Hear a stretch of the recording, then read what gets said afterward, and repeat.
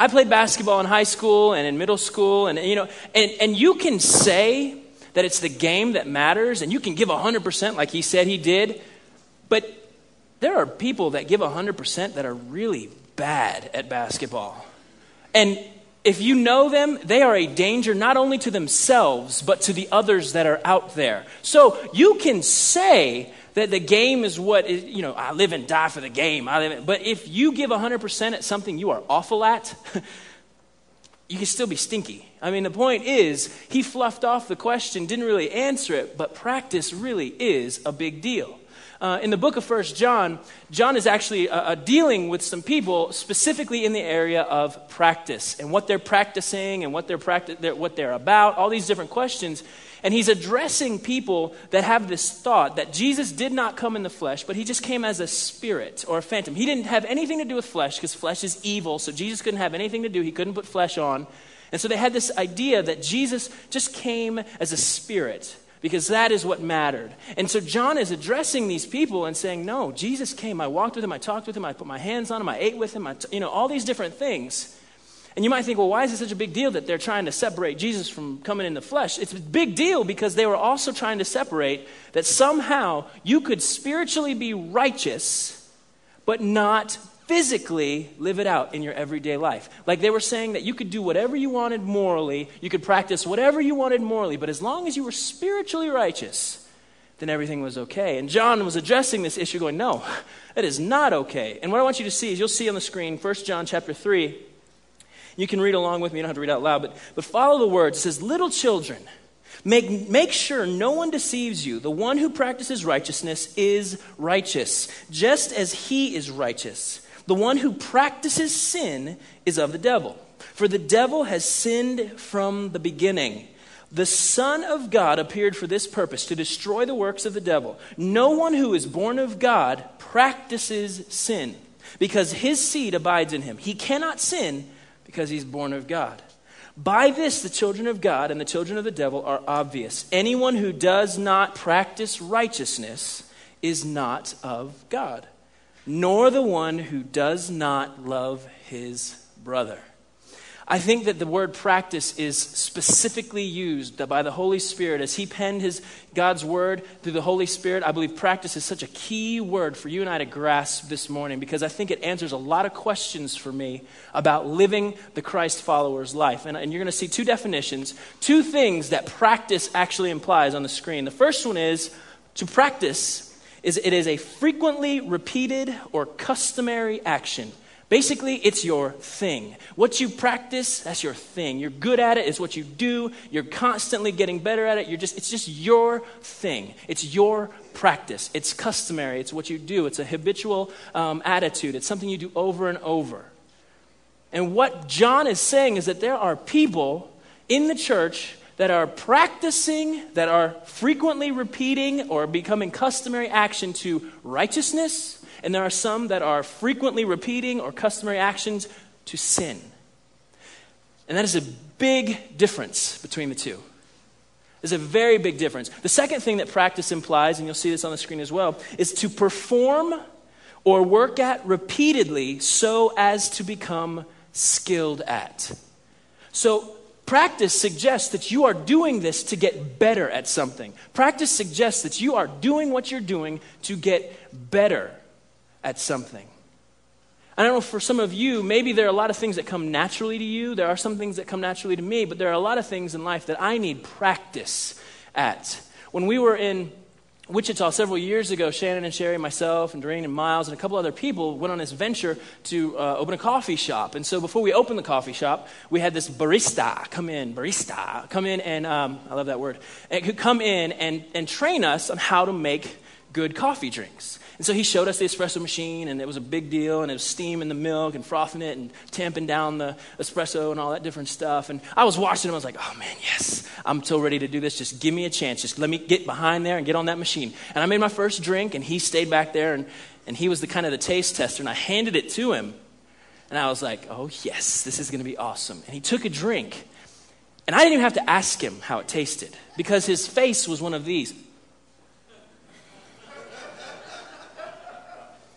And so if someone makes that face about a drink that you just made, you don't even have to ask, how did it taste? I recognized that it wasn't good. But over time, I got better, and I kept practicing, and it became one of those things where it was kind of the frequent or repeated action, and it became something I was good at. Another thing I needed to practice at was when Zeke was born. When my first son was born, it took me 15, 20 minutes, it felt like, to change a diaper. I don't know if you've had a little boy, you know when you come home from the hospital, there's many different things that you have to do when you change a little boy's diaper. You got to make sure the umbilical cord is dry. You got to put the ointment on this and do this and don't do this and all this stuff. And you're like, ooh, I got it on my finger, and you're rubbing it on the end of the thing, and you're doing all those different things that come with changing a diaper. But it seriously took me 15 minutes to change this baby's diaper. But as I kept doing it and kept doing it and kept doing it and kept doing it, I was like, 13 seconds, world record. I mean, when Jude was born, it really wasn't a big deal. I mean, there's still a lot of little steps that you got to do, but it was something that I was like, oh yeah, bring this on. This is no big deal. But it was because it became a routine or something that I was trying to get faster at, because to spend 15 minutes, and if you change 6, 7 poopy diapers a day, that's a lot of time changing diapers. But as I got faster at it, it became something that I was just like, Doreen was like, can you change the diaper? I'm like, yeah, whatever. Pow! But it is one of those things when you practice, you get better at something. And what John is suggesting is that there are people practicing righteousness and practicing sin. So listen to it how it would sound if we just use the phrase working to become skilled at. The one who works to become skilled at righteousness is righteous, just as he is righteous. The one who works to become skilled at sin is of the devil. No one who is born of God works to become skilled at sin. But for me, the question was, okay, so we're supposed to righteousness. That's a big word, and I think there's a lot of confusion about what righteousness is. I think there's a lot of confusion out there, and what I could have given lots of scriptures, but I don't have time, so I just kind of want to give you a brief, because the righteousness is a mystery to me, because it's something in the Bible that we are called to pursue, but it's something that we are given. So it's kind of an interesting mystery, an interesting mix, and that's what I love about Jesus, is that there's things to me that are still a mystery. But listen to this. We are called to pursue righteousness.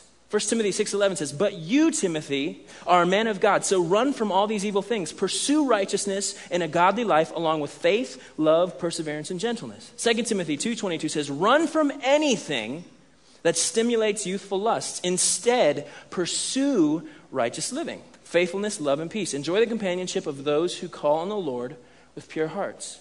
There's something about desiring righteousness. Matthew 5:6 says, blessed are those who hunger and thirst for righteousness, for they will be satisfied. But Scripture makes it very clear, first and foremost, that righteousness comes by faith. Romans 1:17 says, the good news tells us how God makes us right in his sight. God makes us right in his sight. This is accomplished from start to finish by faith. As the scriptures say, it is through faith that a righteous person has life. Romans 4:5 says, but people are counted as righteous, not because of their work, but because of their faith in God who forgives sinners. Righteousness is a gift from God. Romans 5:17 says, for the sin of this one man, Adam, caused death to rule over many. But even greater is God's wonderful grace and his gift of righteousness. For all who receive it, this gift of righteousness, will live in triumph over sin and death through this one man, Jesus Christ. In Titus chapter 3, he says this, but when God our Savior revealed his kindness and love, he saved us. Not because of the righteous things we had done, but because of his mercy. He washed away our sins, giving us a new birth, a new life through the Holy Spirit. He generously poured out the Spirit upon us through Jesus Christ our Savior. Because of his grace, he declared us righteous and gave us confidence that we will inherit eternal life. Christ is our righteousness. 1 Corinthians 1 says, but by his doing, by God's doing, you are in Christ Jesus, who became to us wisdom from God and righteousness and sanctification and redemption, so that just as it is written, let him who boasts, boast in the Lord. Here is the deal. We love to boast about how good we are. I don't know if you've talked to people recently, but people love to let you know how good of a person they are. I mean, I don't do bad things. Well, that person, he does bad things, but I don't do it as much as him. Or those people that are on TV, they do bad things, but I don't do it as much as them. And we like to say, oh, well, I'm a good person, and that we do all of these things to promote ourselves. But God knew that we are very big self-promoters. And so he took care of it and said, you know what? I'm going to give you something that you don't have on your own. I'm going to use the big theological word is he imputed righteousness to us. That means that he credited to us something that we did not have. We had nothing to do with it, but he credited it to us because of his grace and his mercy. He gave us righteousness in Christ himself. That is huge. That is a very big deal. And so when I look at this and I think about the whole thing of practice and what do we practice? Why are we practicing something if we've already been given something? Why do we practice the very thing that we are supposed to have received and given by God? Billy Corgan, the lead singer of Smashing Pumpkins, again, I'm not sure if he was the one who coined this phrase, but he says, if practice makes perfect and nobody's perfect, then why practice? That's what he says. And it's interesting because two people came up to me and shared this with me after the first service. I think I have to share it with you. They said that in their minds, the word that they heard was that practice doesn't make perfect. It doesn't. But practice does make permanence. What you practice, you will become permanently good at. It's one of those things. It just happens. So if you want to be good at sin, keep practicing sin. If you want to be good at not listening to the Lord's direction, keep practicing ignoring him. If you want to practice righteousness and begin to see the love of Christ just flow out of you, man, imagine that. Imagine if we got good at practicing righteousness. But it's interesting, the reason we practice, I think, is key. The reason, I think, is key because so many people have a warped and twisted view as to why we practice. There's a view that we've got to practice because, well, we got to earn it. I mean, I grew up at a church where I heard the senior adults in the church say all the time, well, I'm just trying to do my part to pay back my Savior. I'm like, you can't pay him back. And if you work with that mentality, it's just going to kill you. You and I of our own can't do enough to pay back God, Jesus, whatever he did on the cross. We cannot pay him back. We cannot earn it. That is why it is called a gift. And if you walk with the mentality that, man, I'm going to pay him back. I'm just doing my duty. I'm paying him back for what he did. That's the wrong place to start from. But here's where I believe John calls us to look. 1 John 2:29 says, once you're convinced that he is right and righteous, you'll recognize that all who practice righteousness are God's true children. When you are convinced that there is nothing greater than the cross of Christ and the sacrifice that he made and the debt that he paid and taking it all, taking the death that we so rightly deserved, he took it all. When you are convinced that that is everything, you begin to recognize why you practice. Why loving the Lord your God with all your heart, soul, mind, strength, and loving your neighbor as yourself is a reasonable thing for God to ask of us. You begin to wrestle with that and go, wow, the cross of Christ is huge. I will practice living like Jesus lived. When you see Christ for who he really is, your practicing becomes an outflow of who you are. Your practicing doesn't define you because Christ defines you. Christ, your identity, according to Scripture, is hidden in Christ. And out of that relationship, you practice righteousness. You desire to live as Jesus lived. Jesus made it very clear that in his stories, he said, the one who hears the words that I speak and puts them into what? Practice is a wise man. There's a difference between just sitting in here getting a whole bunch of head knowledge and walking out and not putting it into practice. It's very interesting because I had some friends in high school. I went to a big high school in Atlanta, and every year for basketball, when tryouts came around, my friends would be like, Jason, this is my year to make the team. And I'd be like, no, you're not going to make the team.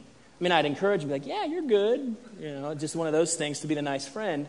But my friends had a way of, they would wear the shoes, they would wear the shorts, the long shorts, they would wear the jersey, the newest one, whatever came out, they would wear the wristband, the armband, the elbow band, the headband, the nose band, the ear band, whatever band there was, whatever was popular at the time, they looked the part. They looked like they could play ball. But when it came to tryouts, man, after tryouts were done, I'm sitting here going, what planet are these guys on?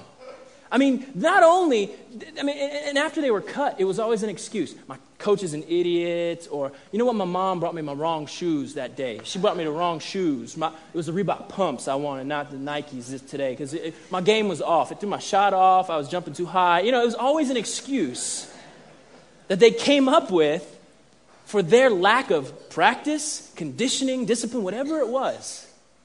And it showed when they came onto the court. I had a friend who, amazingly, I am not sure how he did this. I think my coach was just amused by him. He convinced my coach to allow him to try out after the team had already been picked, and he let him come to a practice. And we practiced at 5:30 in the morning every day before school. And I show up, and we're stretching. And, coach's mentality was if you're on time, you're late, so you get there early, that kind of thing. You're sitting, we're stretching. We're a couple minutes into stretching, and coach is having us get ready. And I'm looking around going, he's not here. Maybe he chickened out. Well, we're in the middle of stretching, and he comes walking in pajama pants, and in basketball shoes, a tank top wife beater, and he's holding a cup of Quick Trip coffee. If you've lived in Atlanta, Quick Trip's there. They're really nice gas stations. But he comes walking in with this Quick Trip coffee, comes walking in. I was like, oh my gosh, I'm so embarrassed right now, because my coach knew it was my friend. And we did one set of sprints, back and forth. Next thing I knew, he was laid out in the bleachers. One set of sprints. I had another friend who, while I was practicing in my driveway, he would just come over and we would just continue to practice. We would shoot together, we'd dribble together, we'd do all sorts of different drills together, trying to get better. He never talked trash. He never talked to anybody about how good he was. But man, in the 3 years that he kept coming over to my house, I noticed a huge change in his game. He got so much better. But what was very interesting was by the way that he lived his life, by the way he practiced with me, I knew what game he wanted to play. I knew he wanted to play basketball. Now, this other cat with the coffee and the shoes and the pajama pants, I had no idea what he was trying to do. He talked like he wanted to play, but his work ethic, his practice, all that different stuff, his discipline showed another story. And that is a very difficult thing for us to deal with, because I believe that when you and I are in practice mode, when we are practicing righteousness, it lets people know basically whose team we're on, what game we're playing. When I practiced shooting free throws, I didn't make every free throw. I definitely did not make every free throw. But when people looked at me, they knew I was practicing basketball. I guess the question that John is presenting here is, when people look, because the words you say and the life that you live, is it matching up? You claim that you're righteous, but your actions don't show it. And so John is addressing these people who are going, you know what, I'm righteous. Spiritually, I'm righteous, but physically, I can do whatever I want. John's like, no, that is not the case. He goes on to talk about some other practicing that's going on. People not just practicing righteousness, but there are people practicing sin. They are getting better at sin. Sin is becoming their normal thing. It's becoming their custom, their habitual attitude. It's something that they keep doing over and over. 1 John 3:6 says this: no one who lives deeply in Christ makes a practice of sin. None of those who do practice sin have taken a good look at Christ. They've got him all backwards. I love that verse.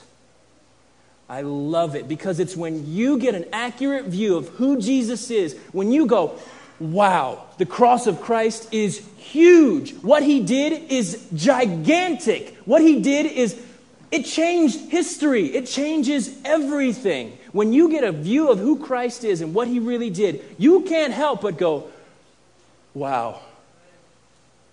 You can't help but go, whether it's falling on your face or on your knees, and go, Lord, help me to live the love that you have shown me. I'm not worthy of it. I don't deserve it. And there are people that are in my life right now that they don't deserve my love, but help me to live out Jesus in front of them. Those are huge words. And John says that those who make a practice of sinning, the love of God does not live in them. He says that if you are someone who says you love God, but you hate your brother, you are a liar. Those are line drawn in the sand words. To say that you love your brother, whom you have seen,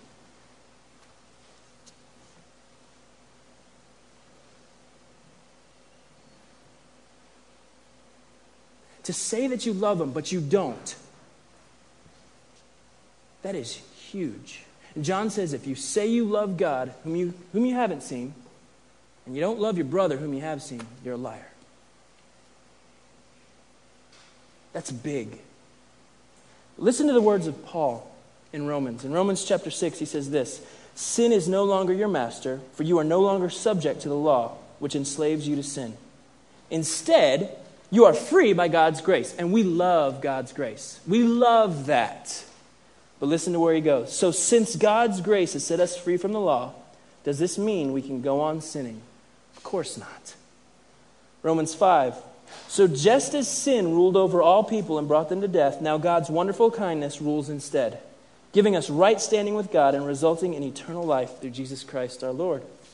Well then, should we keep on sinning so that God can show us more and more kindness and forgiveness? An attitude that I believe is really, really present today. Of course not. Since we have died to sin, how can we continue to live in it? Scripture suggests that if you are in this room and you see the grace of God and the mercy of God as a license to sin, that is not saving faith. That is tough. If your attitude is, I'm going to go sin and I'm going to ask him for forgiveness, it's all good. Scripture suggests that that is not saving faith. Those are very hard words. That is a very stern warning. But here's the deal. We talked about it. Warnings are a good thing. Yeah, there's some things that they say you can't do, but it protects you. It keeps you from driving off a cliff when the bridge is out, all those different things. But a warning is a very good thing. 1 John 3:8 says this, those who make a practice of sin are straight from the devil. The pioneer in the practice of sin, the Son of God, entered the scene to abolish the devil's ways. 1 John 5:18 says, we know that those who have become part of God's family do not make a practice of sinning. For God's Son holds them securely, and the evil one cannot get his hands on them. And I want to make a very clear distinction here because I feel like it's needed. There's a very big difference between someone who practices sin and someone who struggles against sin. In no way does John suggest in 1 John that we, as Christ followers, are going to be sinless. In no way does he suggest that. But listen to Paul's word in Romans 7. He says, I don't understand myself at all. I don't know if this sounds like some of you, but it sounds like me. I don't understand myself at all, for I really want to do what is right, but I don't do it. Instead, I do the very thing I hate. If that's you, and man, you've been walking down the street, you're like, yeah, I love Jesus, I love Jesus, I love Jesus. I get in my car and I'm driving. Moron! Where did that come from?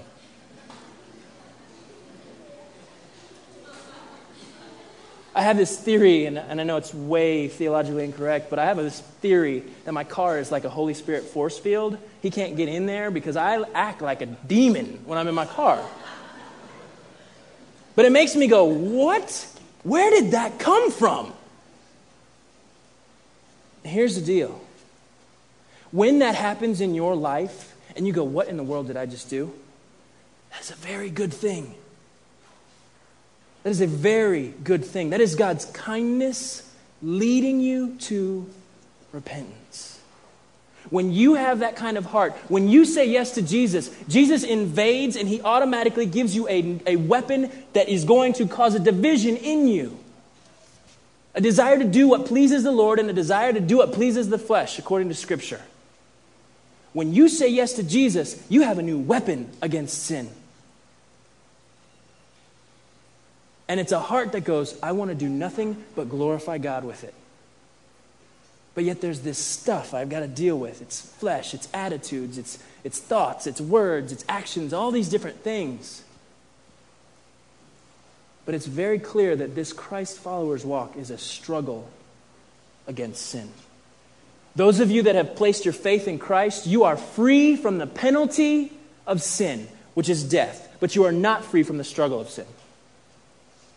Sin is going to be at your doorstep. Hello? But we now have an advocate. 1 John 1 says this. If we say we have no sin, we are only fooling ourselves and refusing to accept the truth. But if we confess our sins to him, he is faithful and just to forgive us and to cleanse us from every wrong. If we claim we have not sinned, we are calling God a liar and showing that his word has no place in our hearts. Notice that John uses the word we, our, and us. He's including himself, a saint, in this. If we say we're without sin, if we say we're perfect, we're calling God a liar. John is not suggesting that you will be without sin. You're free from the penalty of sin and death, but there is a struggle that will continue to go on till the day you enter into eternity. But praise be to God that those of us in this room who have given our lives to Christ to say, you know what, Jesus, I trust that you forgave my sins. I'm going to follow you. I'm going to practice righteousness. I may not get it right 100% of the time, but Lord, I am going to fight to keep my eyes on the cross. 1 John 2:1 says this, my little children, I'm writing these things to you so that you may not sin. And if anyone sins, we have an advocate with the Father.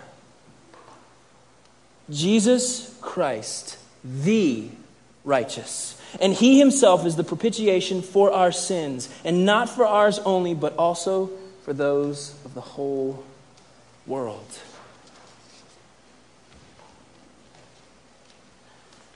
How does hearing "we have an advocate" hit your heart today? How does hearing the words that if and when you do sin, you have an advocate?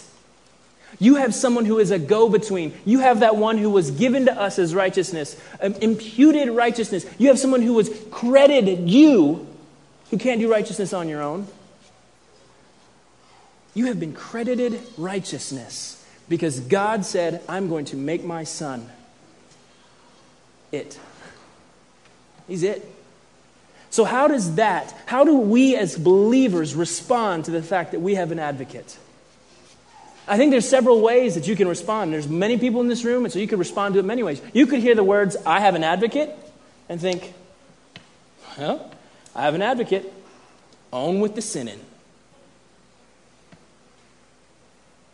And according to Scripture, if that's your attitude, that is not saving faith. You may be in here, and maybe your opinion to the advocate is, man, I've been growing indifferent to sin. I haven't really thought about being holy or worldly. It just doesn't matter to me. Maybe hearing that you have an advocate would cause you to wake up to the battle against sin and run to the cross. Maybe you're in this room and you're one who's gone, you know what? You've gone overboard with the acts of righteousness because you have done nothing but begin to focus on your works. And in some way, that is going to gain you favor with the Lord. It's not. He's already fully displayed his love for us on the cross. You have the love of the Father in Christ. Some of you in this room may be so focused on your outward actions that you have forgotten about him. Some of you may be so consumed with what you're doing on the outside that you have forgotten about the being in a relationship with Christ. You're so caught up in doing that you miss the being.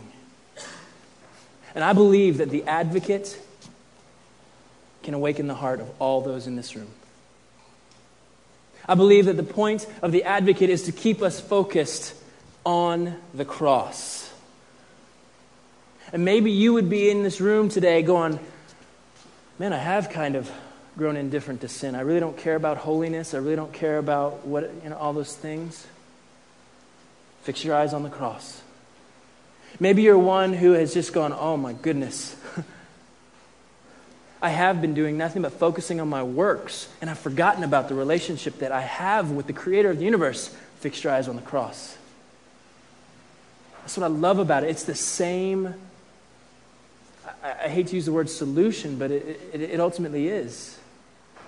He is our righteousness, and because our being is found in Him, our doing will reflect it. It's just that simple. Because our being is found in Him, our doing will reflect that. That's why I love the word practice. Because you and I both know we don't get it right 100% of the time. But my prayer is when people look at you, hopefully they know what team you're playing for. They know what sport you're playing. They know that your aim is to please the King. When you get it wrong, you're quick to repent. You're quick to ask for forgiveness. You're quick to forgive. And you fix your eyes back on the cross. This morning we're going to close with a time of communion and some time of worship. But before we do that, I want you to hear these words from 1 John. 1 John chapter 3. Dear children, let's not merely say that we love each other. Let us show the truth by our actions. Hear this. Our actions will show that we belong to the truth. It doesn't say our actions will earn us. It doesn't say that our actions are gaining us. It says that our actions will show that we belong to the truth. So we will be confident when we stand before God. Even if we feel guilty, God is greater than our feelings and He knows everything. How does your heart respond to you have an advocate? Maybe you're one that's been in this room and you're like, I don't know the advocate. I don't know anything about this. And this is your first time here. The invitation is the same for you. Fix your eyes on the cross. Because it's when you are fully convinced that He is who He says He is, that righteousness becomes a reasonable act of service. Doing the right thing, as Miss Sue so well put. In a few minutes, you're going to see some people around the room with some plates and some cracker bread and a cup with some juice in it. And what we are doing as Christ followers is we are proclaiming, when we take that cracker bread and dip it in the juice, we are proclaiming that we have turned to Christ for the forgiveness of our sin. We're not proclaiming anything else. We're not saying that I've been in church my whole life. We're not proclaiming that I'm a good person. We're not proclaiming anything other than I have turned to Jesus for the forgiveness of my sin. And so if you're here and maybe you've never done that, and maybe somehow this morning the Holy Spirit is just working up faith in you, because righteousness comes by faith. It's not by your works. We are talking about practicing righteousness because He is righteousness. To live as Jesus lived. That is what we are remembering. That He paid a price. He bought something. He credited us something that we could not do on our own. So when we take this, that is what we are proclaiming. So feel free to just observe if you still have questions. Parents, use this as an opportunity to teach your children, we have an advocate. I know I'm going to be using that with Zeke and Jude a lot. Daddy screwed up again. But we have an advocate.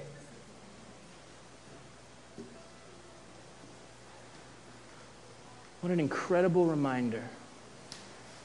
Through 1 John, through his heart for the church, such a tender, grandfatherly, fatherly place to say, when you do sin, you have an advocate. Father, we thank you for today. We thank you for your heart for your people. We thank you that you put into motion all of this stuff. We thank you that you gave us Jesus, a righteousness that we didn't deserve. You put it on us in Jesus. So when you see us, you see Jesus. You see righteousness. And Father, may we be practicers of righteousness. God, may we desire to get better at it. May we know how to use the tools, the weapons that you've given us in worship and love and repentance and Scripture. May we desire to use the weapons that you've given us, and we practice at those. Not because it's going to earn us anything, but because you've already paid the price, and you're worth it. Father, thank you. Thank you, thank you, thank you for Jesus. In your name we pray.